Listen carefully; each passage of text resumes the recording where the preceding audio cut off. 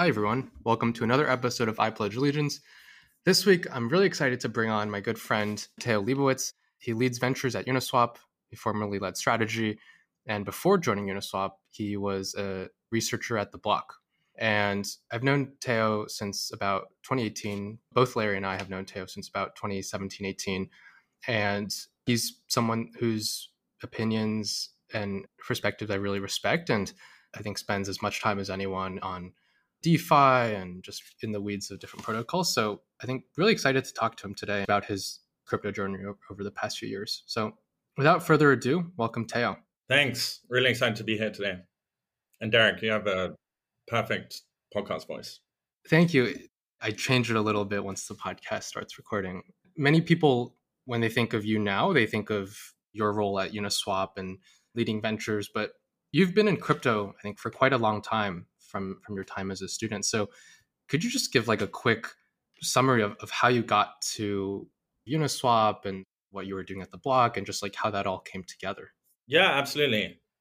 I guess my introduction to crypto came through my college roommate, who was and continues to be a very talented computer scientist.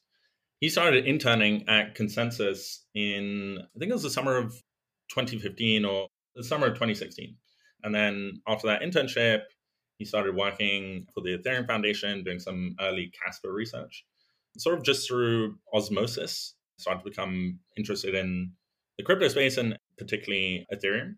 As an international student, so I was studying at Columbia at the time, but grew up in London. Crypto sort of immediately struck me as an interesting solution to cross-border payments.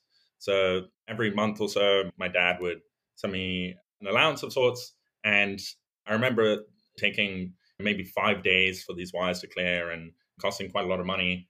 And crypto struck me as an exciting alternative to sort of this legacy cross-border payment service.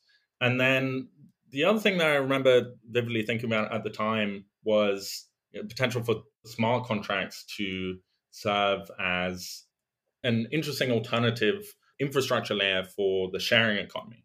So this was around the time that Uber was becoming particularly popular, other services like Airbnb. And it struck me as unfortunate that these platforms like Uber and like Airbnb were taking rather egregious fees simply for hosting this two-sided marketplace. I think in retrospect, this was a naive idea, and I don't think something that has happened to materialize over the past 5-6 years, namely because there's way more that goes into services like Airbnb and Uber than just matching sort of the supply and demand side. Obviously, you need some kind of level of curation and recourse in the event that things go wrong. But yeah, certainly just I had this intuition that smart contracts and blockchain-based payments had a ton of potential. And then after school, I decided to just continue pursuing research in the crypto industry, both first as an independent research analyst and then ended up joining the block as, I think, employee 8 or 9 in January of 2019. I actually met Mike McCaffrey, who later became the CEO of the block, at a poker game in New York. We struck up conversation, and then a couple months later, he joined the firm and recruited me over. And yeah, it felt like a really great environment for me to continue learning about the space, give me some time to get up to scratch, and then beyond that, to start forming my own opinions. And then, practically speaking, it also provided a nice, reliable income, as well as just access to various different key industry players. What was the culture and what was working at the block at this time? Like, I remember back in 2019, honestly, the block was probably one of, if not the only, research and media websites that I was really actively following in terms of quality content. There were others out there like CoinDesk and others, but they were a bit heavier on the news and less focused on research per se. I'm just curious, like, what was it like early on and how did you enjoy it? It was very scrappy early on. So our first office was this WeWork down by Chambers Street. And I think we had 2 different cubicles. The exec team sat in one cubicle, and the research team and the news team, of which there were 5 or 6 of us, had another cubicle. We had one window that looked out onto the light shaft, but we were on the third floor or the fourth floor. And so we didn't actually get any light. And by the end of each day, this little cubicle would be totally sort of suffocating. It was scrappy. We didn't have a ton of resources, but I think everyone sort of believed in this mission of providing impartial coverage of the crypto industry, especially an industry where there is often a ton of conflict of interest. As you said, the main media organization at the time, before the block arrived, was CoinDesk. But CoinDesk was owned and continues to be owned by DCG being one of the largest investment firms in the space and Larry's former employer. I think we felt, and other participants in the crypto industry felt, that there could be potential for conflict of interest. And we thought that there was an opportunity for an incredibly neutral player to emerge and provide a different perspective. I think the culture on the news side was doing more investigative pieces and really not pulling any punches. Research side was a bit more calmer in some sense, as in we just would spend a couple of weeks at a time trying to dig as deep as possible into new products or new protocols and just provide very comprehensive and thorough insight into developments in crypto markets. What were some of the things you spent the most time on? When I think of your time at the blog, I think of your research on synthetics and DeFi and MakerDAO and stablecoins. Curious what you remember the most. I would split my time between writing research reports and then writing this weekly column, Money 2.0 stuff, which absolutely was directly influenced by Matt Levine's Money stuff and in many ways was a crypto pastiche of Money stuff.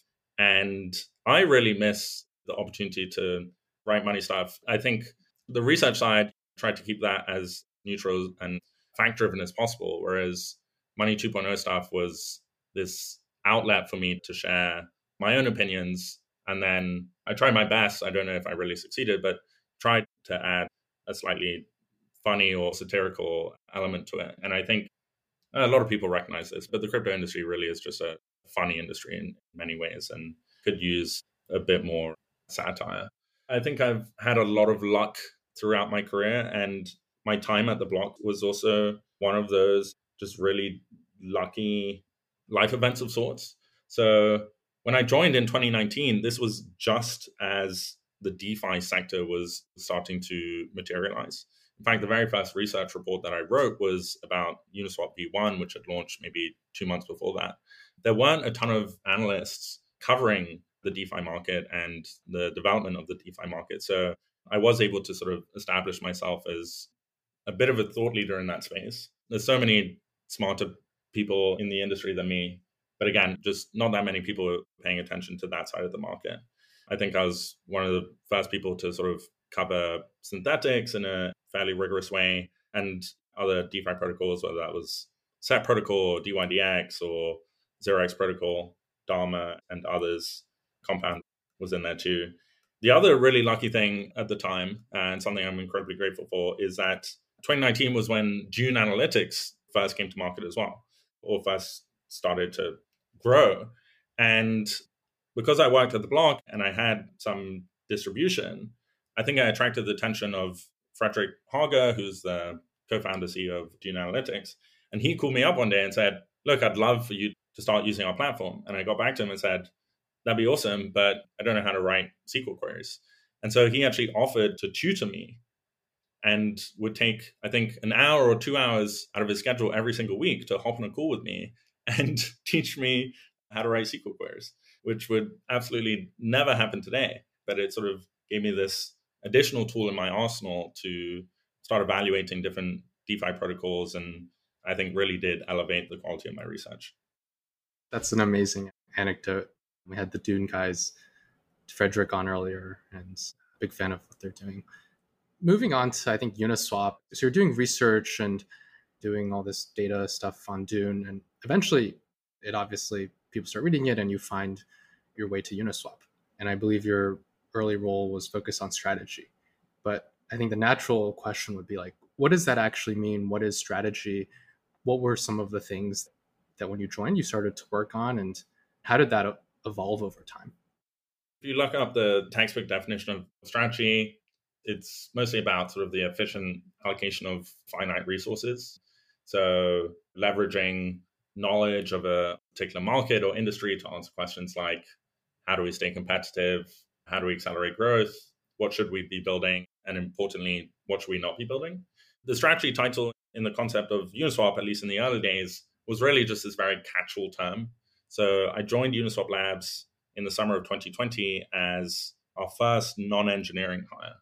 And so really my responsibilities extended to everything from business development to product analytics dashboards, leveraging some of my Dune querying skills, things like investor relations, some product research, product feedback, corporate development, and so on. So my title was strategy lead, but really I was doing pretty much everything non-engineering related at the time. Looking back on it, I do think of the strategy role as sort of this internal management consultant figure of sorts. And again, I think as long as you have the ability to think critically, have a willingness to roll up your sleeves and get your hands dirty, and have that baseline foundation of industry knowledge, you can make a ton of progress. And I also feel incredibly lucky to have had that experience and encourage others to seek it out, especially if you're thinking about becoming a founder one day, because you just get this incredible cross-functional experience that I think is difficult to find in other contexts. Working very closely with the legal team and having to figure out comp side of things and having to dip your toes into data analysis and research and business development. So it's an accelerated MBA of sorts and a really unique experience that I think has taught me quite a lot. I like how you framed that. Strategy is definitely something that I think touches every aspect of a startup. Everything has to tie back to some ultimate end goal that's important and a high priority. You've been there for almost at Uniswap for 2.5 years. 2.5 years. DeFi has changed a lot since then. Uniswap has obviously evolved since then.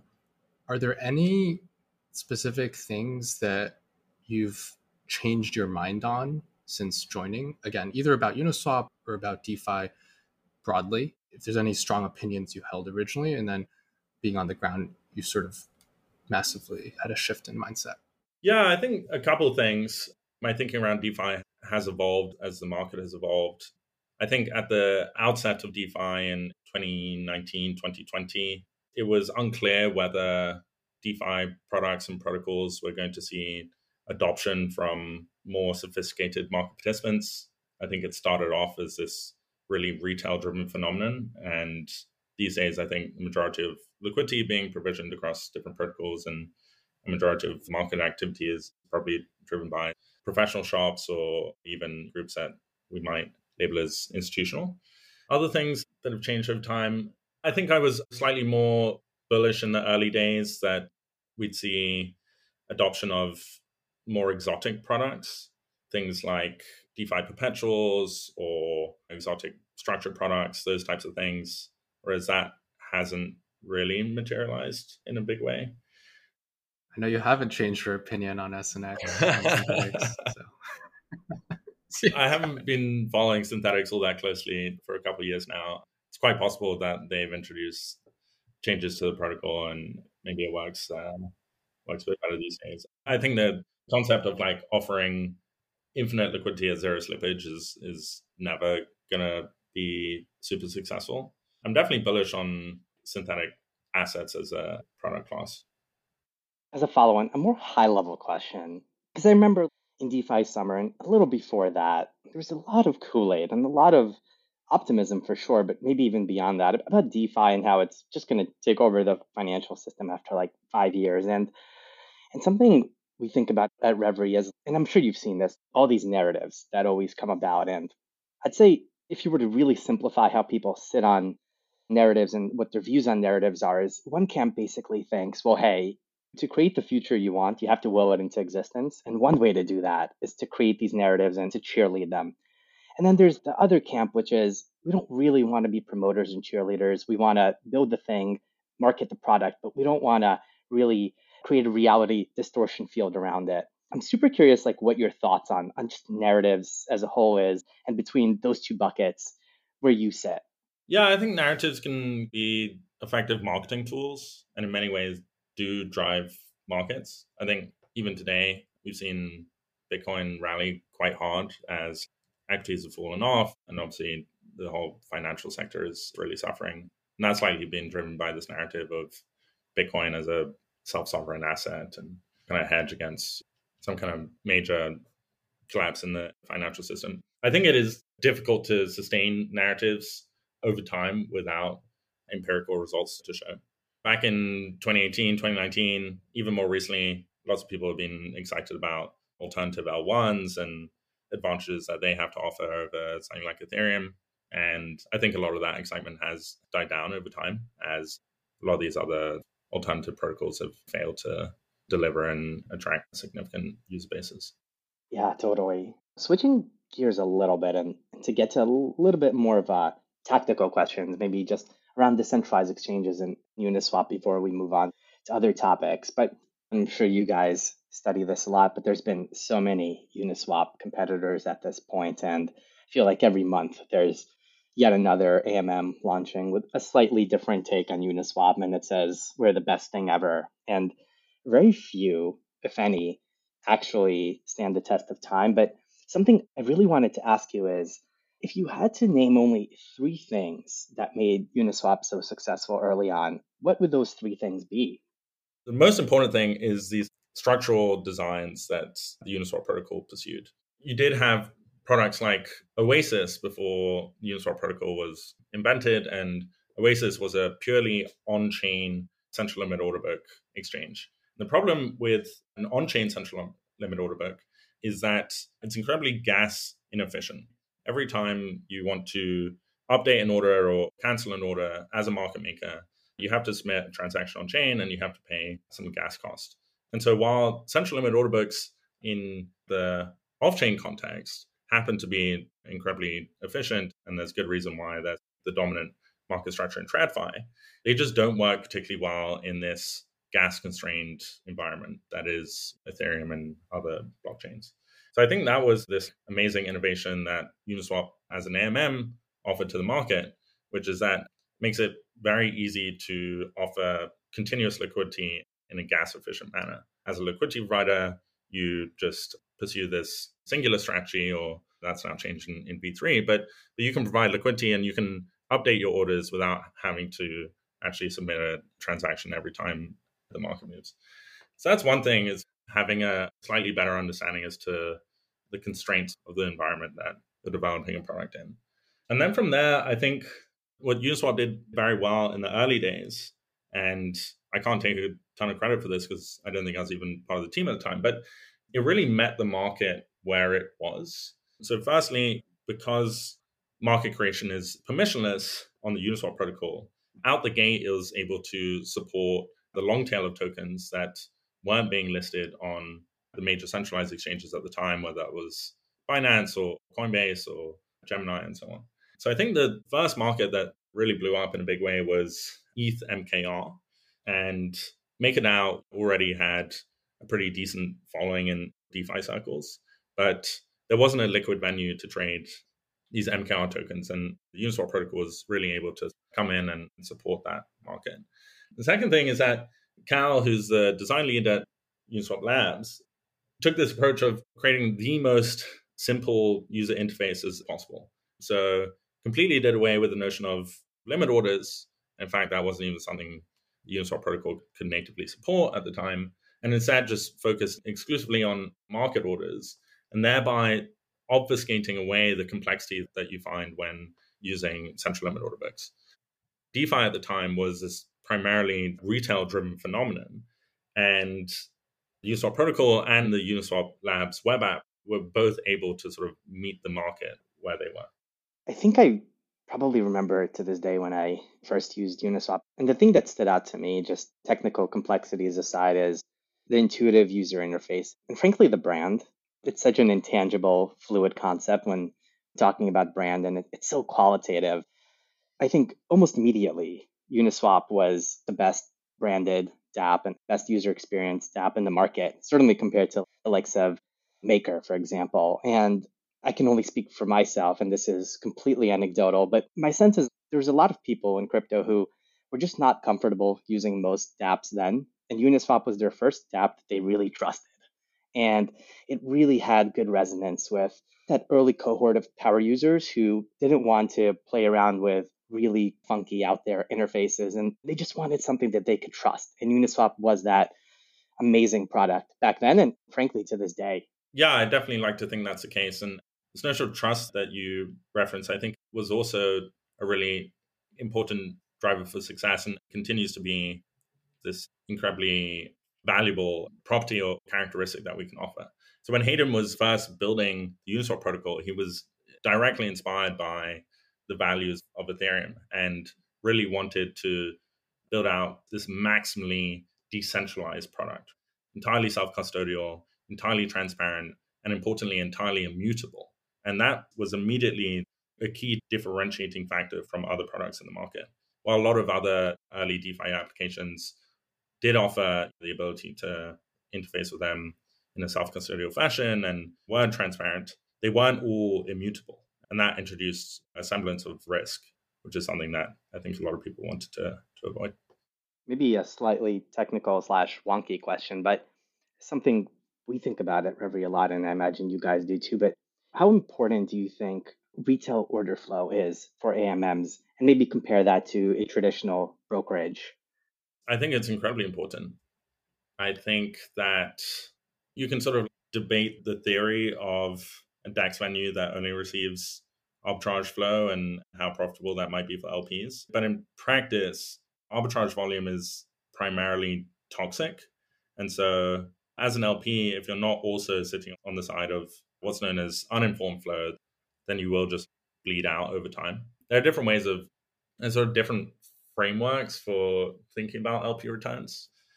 I think one that I'm particularly interested in these days is this framework proposed by Andreessen Horowitz's crypto research team called Loss versus Rebalancing, which basically looks at how much value LPs and AMMs are leaking to arbitrageurs. On a dollar basis, or even on like an impermanent loss basis, these LPs can still ultimately be profitable, but that's only if they're willing to take some kind of delta risk.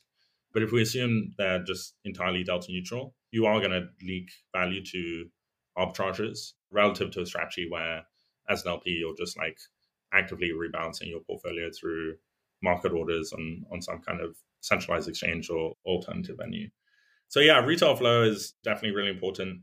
And yeah, I think that's potentially why other forks of Uniswap have struggled to develop into sustainable competitors, which is that projects like SushiSwap were able to attract a ton of liquidity out the gate, but they weren't able to build out that retail demand side.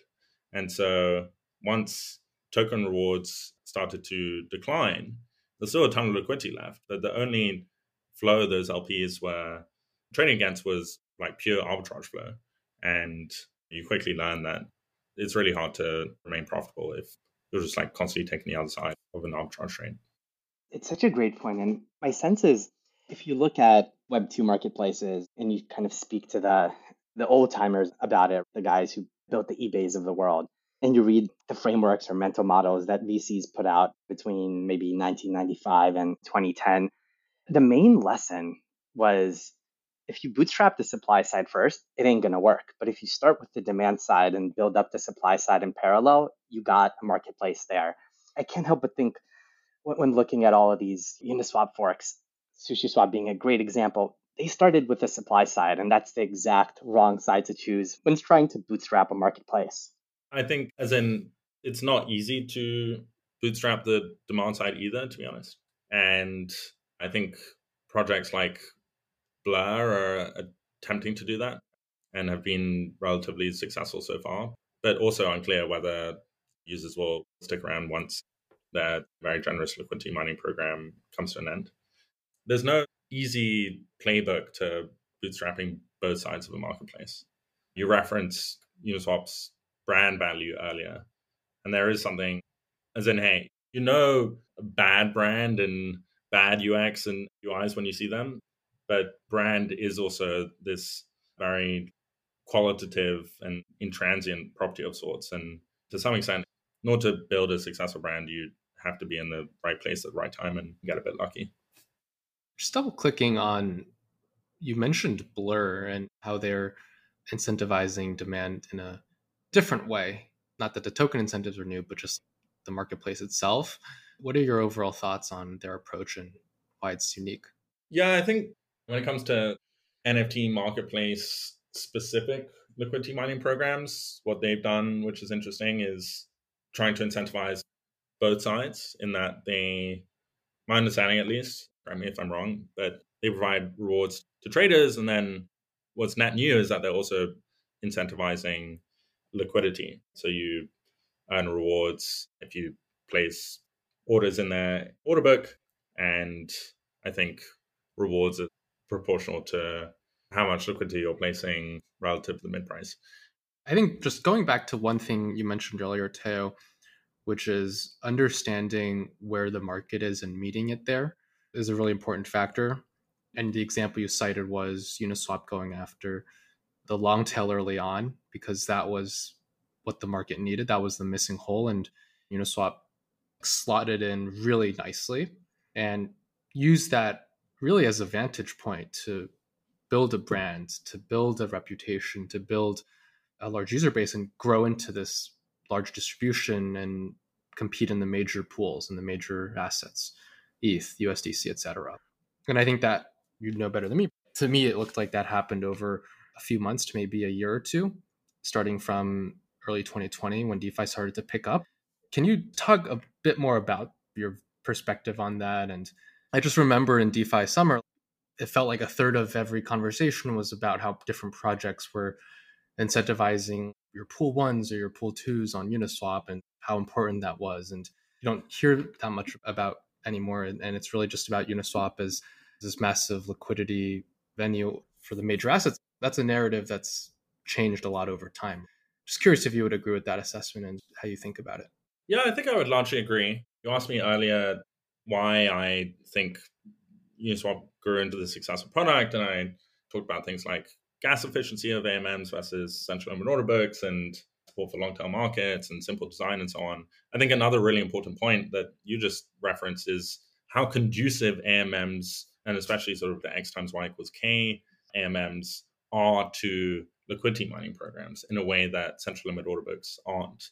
Because LPs in AMMs like Uniswap V1 and V2 all share the same strategy, you can create these very simple and straightforward liquidity mining programs where everybody sort of deposits into the same pool and same strategy, and you simply distribute rewards pro rata to liquidity provisioned. That's a lot harder to do in central limit order books because you have a diversity of strategies, and it's unclear whether you want to necessarily distribute rewards pro rata according to liquidity sitting in the book, or whether you want to distribute according to how close your liquidity is to the mid price. We're now sort of operating in this new era, the V3 era. I think in V1, V2, and I'd have to double check some metrics, some stats, but I think volume was quite evenly distributed across a variety of different pools, and these were primarily long tail token pools. Whereas V3, in offering the opportunity for LPs to provide concentrated liquidity, is far more conducive to supporting the short tail of assets, things like ETH, USDC, and WBTC, USDC, and so on. Whereas before, Uniswap used to mostly be about offering users an alternative venue to gain exposure to long tail assets. Now it actually serves as this venue to get very, very competitive execution quality on major assets. And if you look at volume distribution on Uniswap V3 today, you actually see that somewhere between 80 and 90% of volume goes directly to ETH, USDC, WBTC, USDC, and then stablecoin pairs. Moving on to different topics, I think one of, if not the major talking point in terms of crypto roadmaps is where the majority of activity will be. Right now, it's like, will it be on rollups? What kinds of rollups? L2s? Will it be on alternative L1s? Is it going to be on app chains? Curious if you have a perspective on that. And knowing you, I'm assuming you might have some spicy contrarian takes here. So curious just how you think about it. Yeah, not too many spicy takes, as in whether we're moving towards this generalized roll-up or app chain specific market is still pretty unclear to me. I see good arguments in favor of both approaches. I think products like Eigenlayer make the app chain specific argument quite a lot stronger. There's been this, going back to Harry's favorite topic of narratives, I think there's long been this narrative that as soon as L2s come to market, that's really going to unlock this big new wave of user activity and services basis to support hundreds of millions or billions of new users. And frankly, you look at the data and that clearly hasn't been the case. Yeah, it's still a bit unclear to me, at least over the next 12 months, 24 months, whether products and protocols moving to L2s will actually unlock that much net new user activity, or whether the market is still pretty content just to operate on L1s like Ethereum. Just to react to that, that's such a great point because I hate to use the word narrative so much, but it's probably the best word we got. But there's so many narratives, so many stories out there that basically say, oh, hey, once we figure out scaling and transaction fees are close to zero, that'll unlock demand by a multiple of 5 to 100x or some weird number that you never really ask where people pulled out from. But to your point, there's already pretty cheap transaction fees in certain networks and L2s, and demand hasn't really changed all that much. And it does make me think, is the thing holding us back, is it like an application thing, a use case thing, or is it truly scalability? My sense, though, it's probably a bit of both, but more so on the use case application side. But curious to get everyone's reactions. I would think it's most of the emphasis is on sort of the application side and utility being provisioned. I was maybe being slightly too facetious when I said that L2s have been around for a while now and haven't really driven any net new user activity, as in L2s are still fairly nascent. Bridging solutions are kind of bad right now. Multi-chain wallet support is also quite underdeveloped. So it's definitely still sort of a long way to go there on the UX side of things. But for the most part, I think cheaper transactions in themselves won't be a primary driver of user inflows. And instead, it's really up to application developers to come up with interesting new use cases that can provide some kind of real non-speculative benefit. Moving on a little bit to everyone's favorite topic, MEV. MEV is obviously something, again, going back to our favorite word, narrative, something that is at the heart of many different narratives from many perspectives. I think Uniswap has historically been at center, or I guess more accurately, the origination of a lot of the research and activity in this field as the first major DEX to take off. Curious just how you feel about this field. It's evolved a lot, again, since the initial Flash Boys paper. Curious just how you think about MEV broadly. We definitely spent a lot of time thinking about MEV at Uniswap Labs. And in fact, when I think about innovation in decentralized exchange market structure, I think pursuing methods to reduce MEV or potentially internalize MEV is a really promising line of research and development. And yeah, I think it's fantastic to see so many smart people spending so much time thinking through MEV and MEV mitigation techniques. And certainly the entire MEV space has changed with first the introduction of products like Flashbots Relay or Flashbots Protect, and then in this post proof of stake environment where we effectively have some version of proposer builder separation. Adding on to that, I think there's all these different stakeholders in the MEV. You could call it supply chain or value chain. There is obviously the end users of these apps. There's the apps themselves and the wallets that provide the interfaces. There's the validators and builders and searchers. Do you have any thoughts on, in the most fair world possible, who actually has the leverage here? Where does that MEV value lie? Historically, it started off being captured by searchers and validators slash miners. And we're now seeing a large momentum. Maybe you could call it sharing that with a lot of these other stakeholders. Curious how you feel about this trend and if you even agree. I think the makeup of MEV distribution will change over the next few months and years. I think, first off, it's important to think about where MEV is actually generated. So there's been quite a few wallet products, for example, that have come out and said that their entire monetization strategy is going to revolve around capturing MEV that's generated by their users' transactions. And I think if you dig a bit deeper into MEV data, that feels quite unrealistic to me. The majority of transactions, just normal sort of transfers, don't actually generate any MEV at all.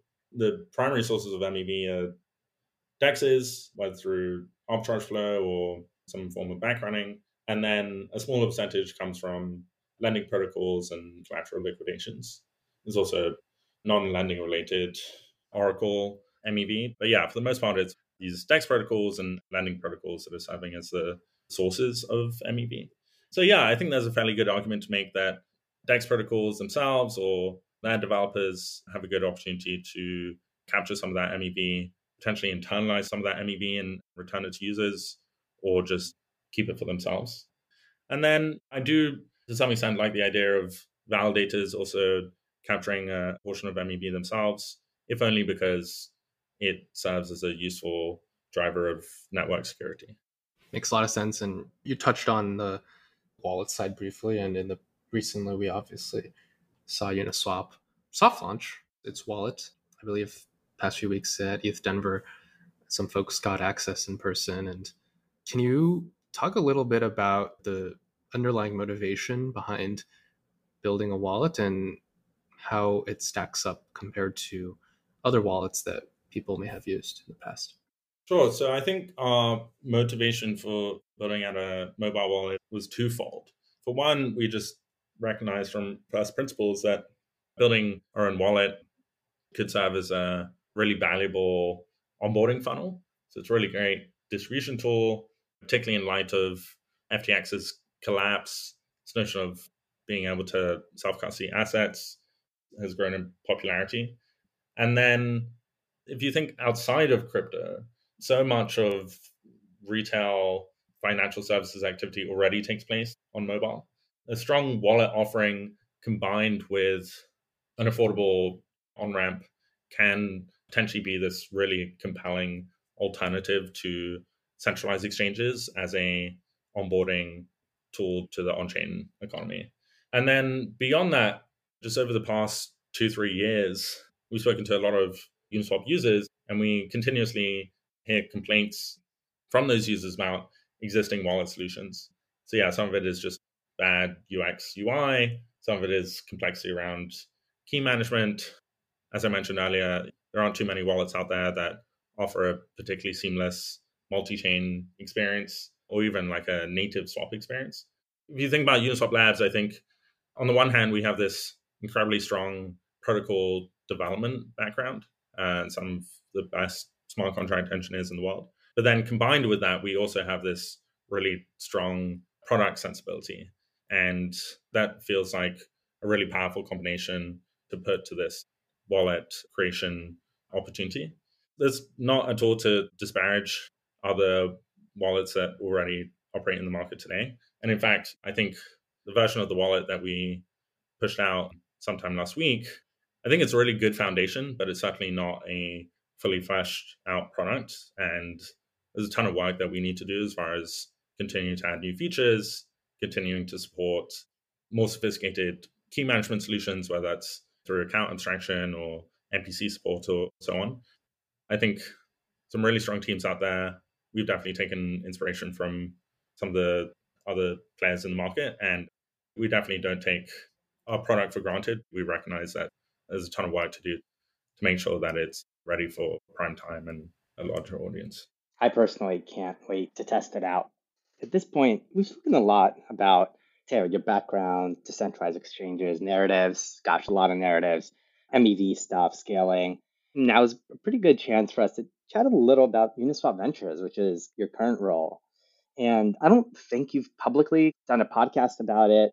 We chatted obviously in private about it, but what was it like going from having like an operating role and a research role before that to doing venture investments now? And just maybe give the audience a little bit of info on how Uniswap Ventures sees the world and what sort of stuff you guys are investing in.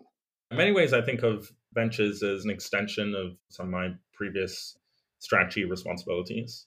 I used to spend a lot of time doing competitive analysis and trying to stay on top of market developments. And ventures is a really great vehicle through which to do that. Provides direct access to cutting edge teams and entrepreneurs. And I get to take that information and relay that back to the team and use it to inform our own strategy and product roadmap. But yeah, Uniswap Labs Ventures started at the beginning of 2022. And publicly, we say that we have these two objectives. One is to use it to develop integrations and partnerships and occasionally pursue some M&A activity. The Genie acquisition from mid 2022 was actually a deal that was originally sourced through Uniswap Labs Ventures.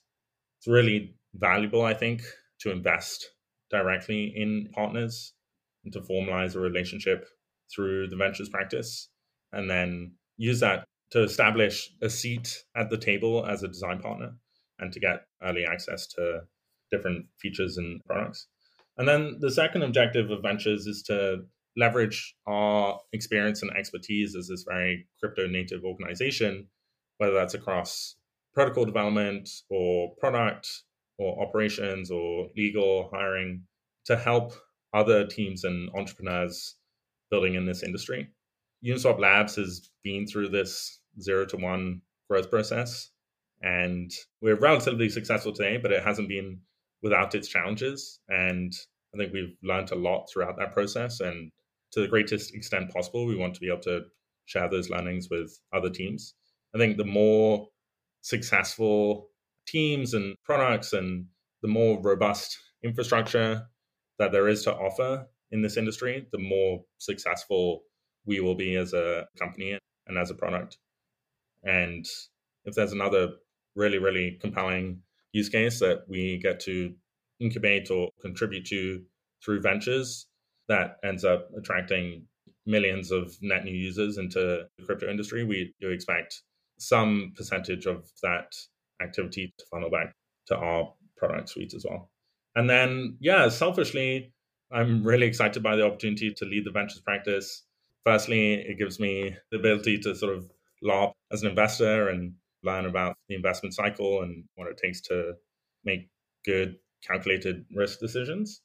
And then secondly, I've always really enjoyed working with early stage companies and staying on top of market developments. And yeah, this is just a really good excuse to chat with really smart people and get a 6 months, 12 months, maybe 2 year head start as to where the space might be moving.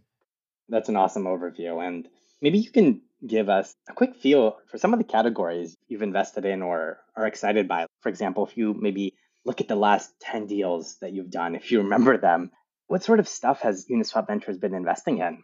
Yeah, it's funny because we haven't actually written a check in 2023. I had to remember what year we're in.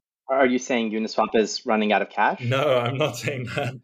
We are very, very much open for business and still taking pitch meetings.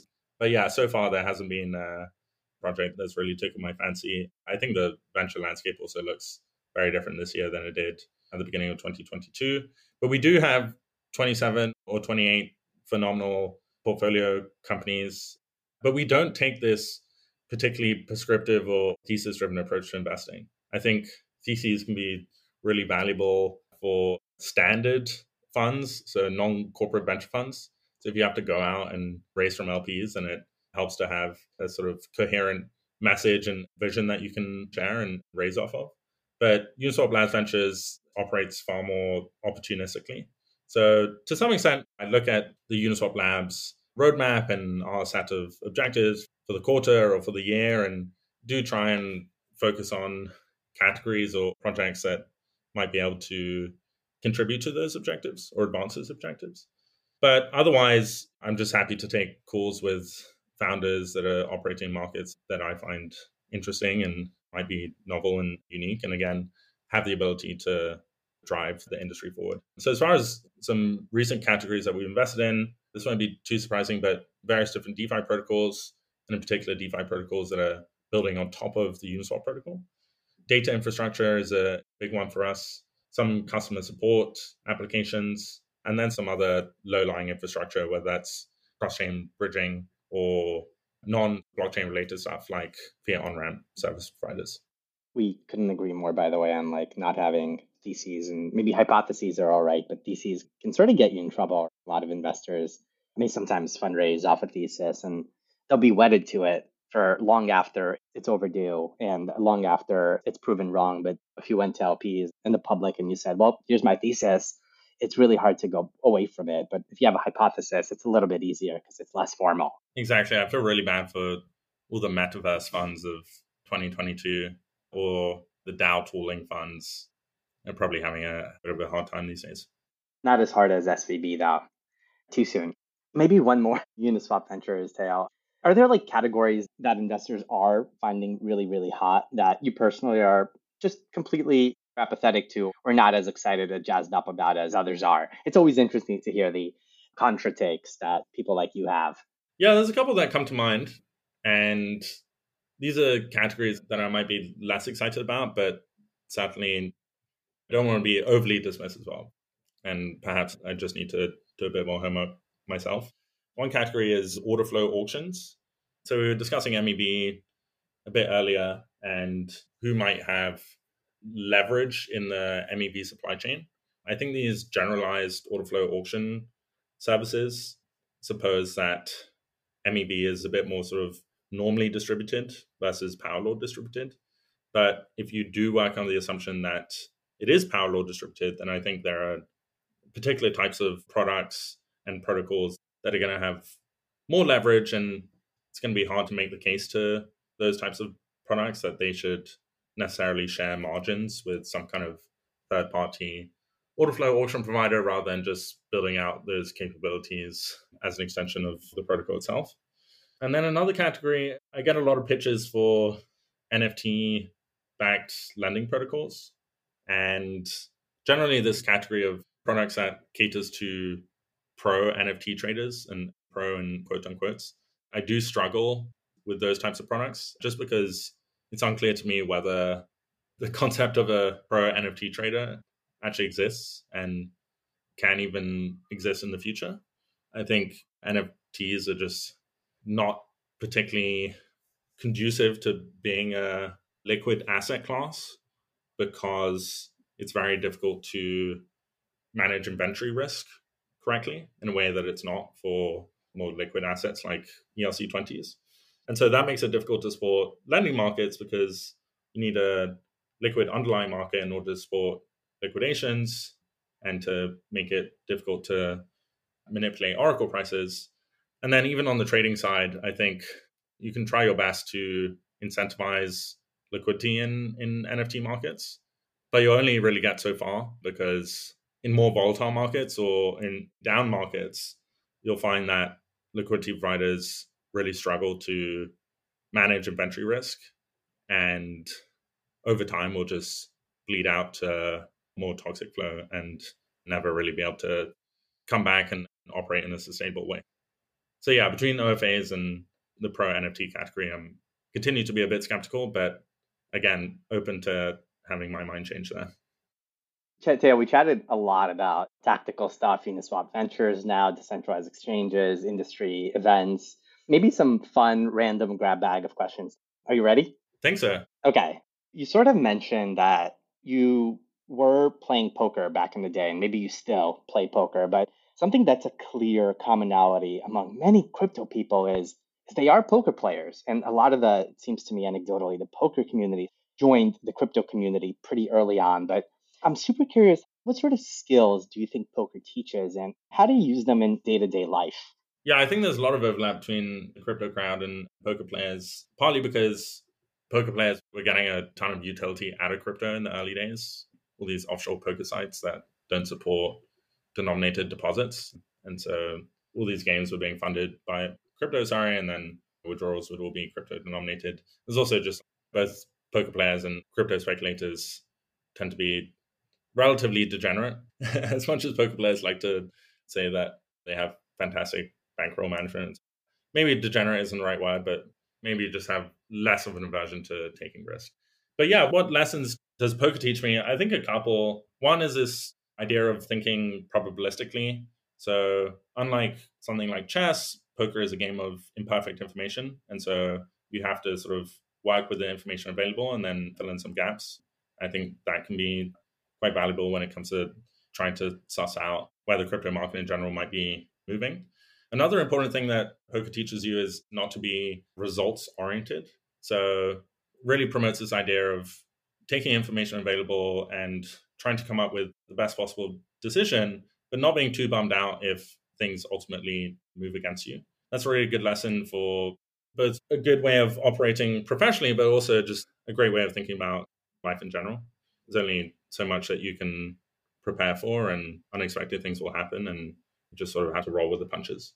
And then, yeah, I think the other thing about poker is that it is this beautifully adversarial game. It's ultimate PvP, and it requires you to adjust your strategy in real time and be very sensitive to new information and not take anything for granted. And again, I think that's a really useful way of thinking about corporate strategy and product strategy. The other thing as well, sorry, one final thing about poker is that obviously there's a lot of game theory in poker. And when it comes to mechanism design, or in the Uniswap context, market design, you do have to continuously be thinking about how different agents in this system, whether it's traders or liquidity providers or arbitrage bots or generalized MEV bots, are going to interact with the trading system that you're developing. And always having that front of mind is really useful.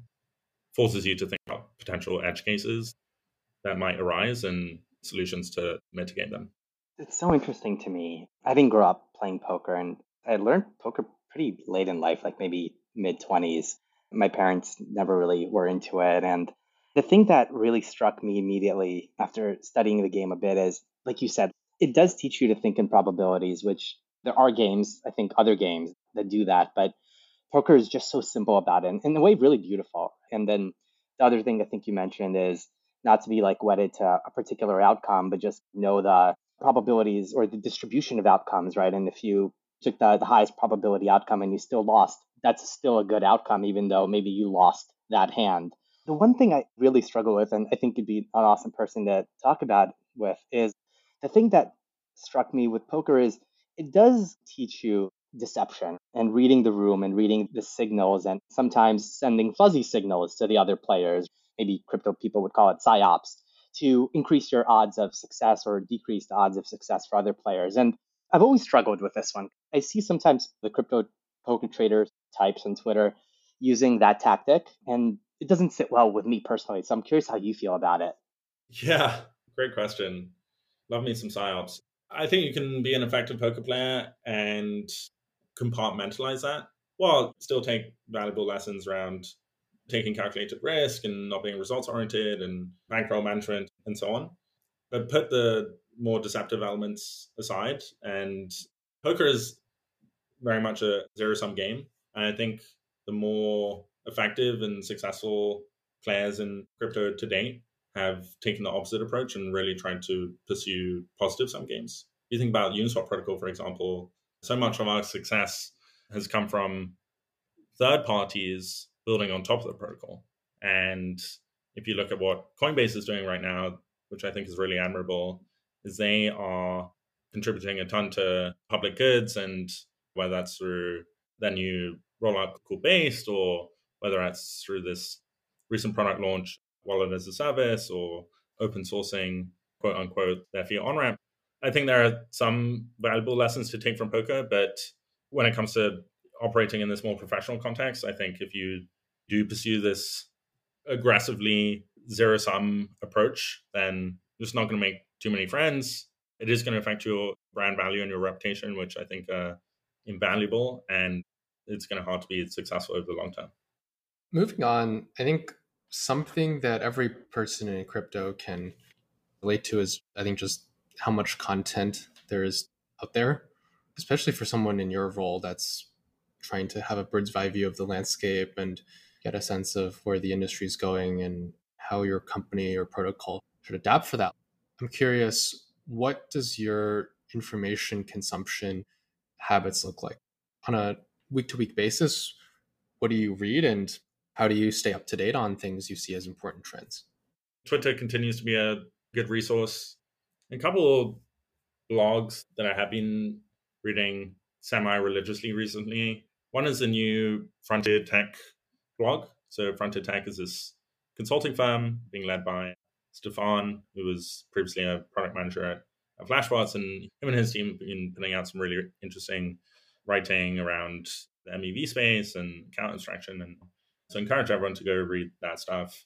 There's a researcher at CrocSwap who's been putting out some really great work, taking a deeper dive into AMM, order flow dynamics, and calculating markout for traders and LPs, and looking at where toxic flow is coming from and distribution of toxic flow across different pools. And that work has been really impressive. And then that same researcher, I think, also just has a personal blog where they synthesize market structure commentary, whether that's from groups like AQR or Citadel. So that's been really interesting. And then, yeah, I like to stay up to date on things happening outside of crypto, primarily finance related. So I read Joe Weidenthal's markets newsletter most mornings. Matt Levine is obviously a mainstay. And I'll sort of keep up to date with different FT columnists and Wall Street Journal columnists as well. Last question before we wrap things up. I think it's safe to say that Coinbase and Uniswap are really the two major exchanges and wallets, at least for US based users. Obviously, Binance internationally is enormous. But from a high level, how do you think about Coinbase and Uniswap strengths and weaknesses and the market structure? I think Uniswap Labs takes enormous inspiration from Coinbase. I think, frankly, they operate at a scale that is far, far greater than ours. And I think we often publicly talk about them as a competitor, but we really do have a long way to go as far as building user market share. So yeah, Coinbase has just incredible distribution. I think they have somewhere on the order of 100 million accounts and tens of millions of monthly active users. I think Coinbase being a public company is really helpful and a massive strategic advantage now. Firstly, it just gives them this particular reputation and trust. And I think that's particularly important in a post FTX environment. They have ready access to capital markets, and they do put that capital to use. So I think they spent on the order of $560 million on marketing in 2022. Uniswap Labs has, I think, never spent any money on marketing. And part of that is because maybe we don't think our products are quite ready to market in a scalable way. But the other thing is that we are comparatively resource constrained. They also have just this fantastic fiat on-ramp product and really strong banking relationships and partnerships. And then they have this enormous team as well. So I think the latest number was somewhere between 3,500 and 4,000 people. And so they can afford to take a percentage of that team and assign them to new product lines and build out this pretty diversified product suite, which I think is going to benefit them well over the long term. And by comparison, Uniswap Labs is about 105 people right now. So we have a million ideas as far as new products that we want to build, but there's only so many engineers and designers and PMs and so on that we can staff on a project at any given time. That being said, we do have this fundamental structural operational advantage over the likes of Coinbase, which is that the Uniswap protocol, this exchange mechanism or trading facility, operates entirely autonomously, and it operates 24/7, 365, no matter how volatile market conditions might be. In fact, just this past weekend, Uniswap protocol saw all-time high volumes, I think on the order of $12 billion, which was more than double our previous all-time high, while other exchanges are really struggling to manage their load. So on a per dollar volume basis, our engineers go a lot further. And I think that's really cool. There's definitely advantages to operating as a smaller team and being a bit more dynamic and scrappy. I think another structural advantage that Uniswap offers is the ability to self-custody assets. I don't think self-custodying assets is necessarily for everyone, but optionality is really valuable. And then another thing that Uniswap protocol has over Coinbase is that it is universally accessible. It sort of operates on the blockchain, it operates on the internet, and we don't need to go out and open new markets and invest a ton of time and capital to establish presence in different geographies, because anyone with an internet connection can trade on the Uniswap protocol. In that sense, it's more fundamentally scalable than Coinbase might be. Although, again, they do already operate in a lot of markets already and are likely going to continue growing their international presence over the coming years. So, yeah, I think there's these inherent advantages and disadvantages that both groups have to offer. And I guess I would predict that both will continue to have a presence over the coming years. I don't see sort of the centralized exchange, decentralized exchange market as necessarily winner take all. I think what's really cool is that there is optionality and flexibility, and users can gravitate towards different products depending on their utility function. Teo, this has been a wonderful chat about a lot of different topics. I think you bring quite a unique perspective, having worked at the blog and obviously now many years at Uniswap. So really appreciate you coming on and sharing your thoughts today. Thanks so much for having me, guys. Apologies for all the rambling, but it's been super fun and looking forward to the next one. If you'll ever have me back, TBD. Definitely.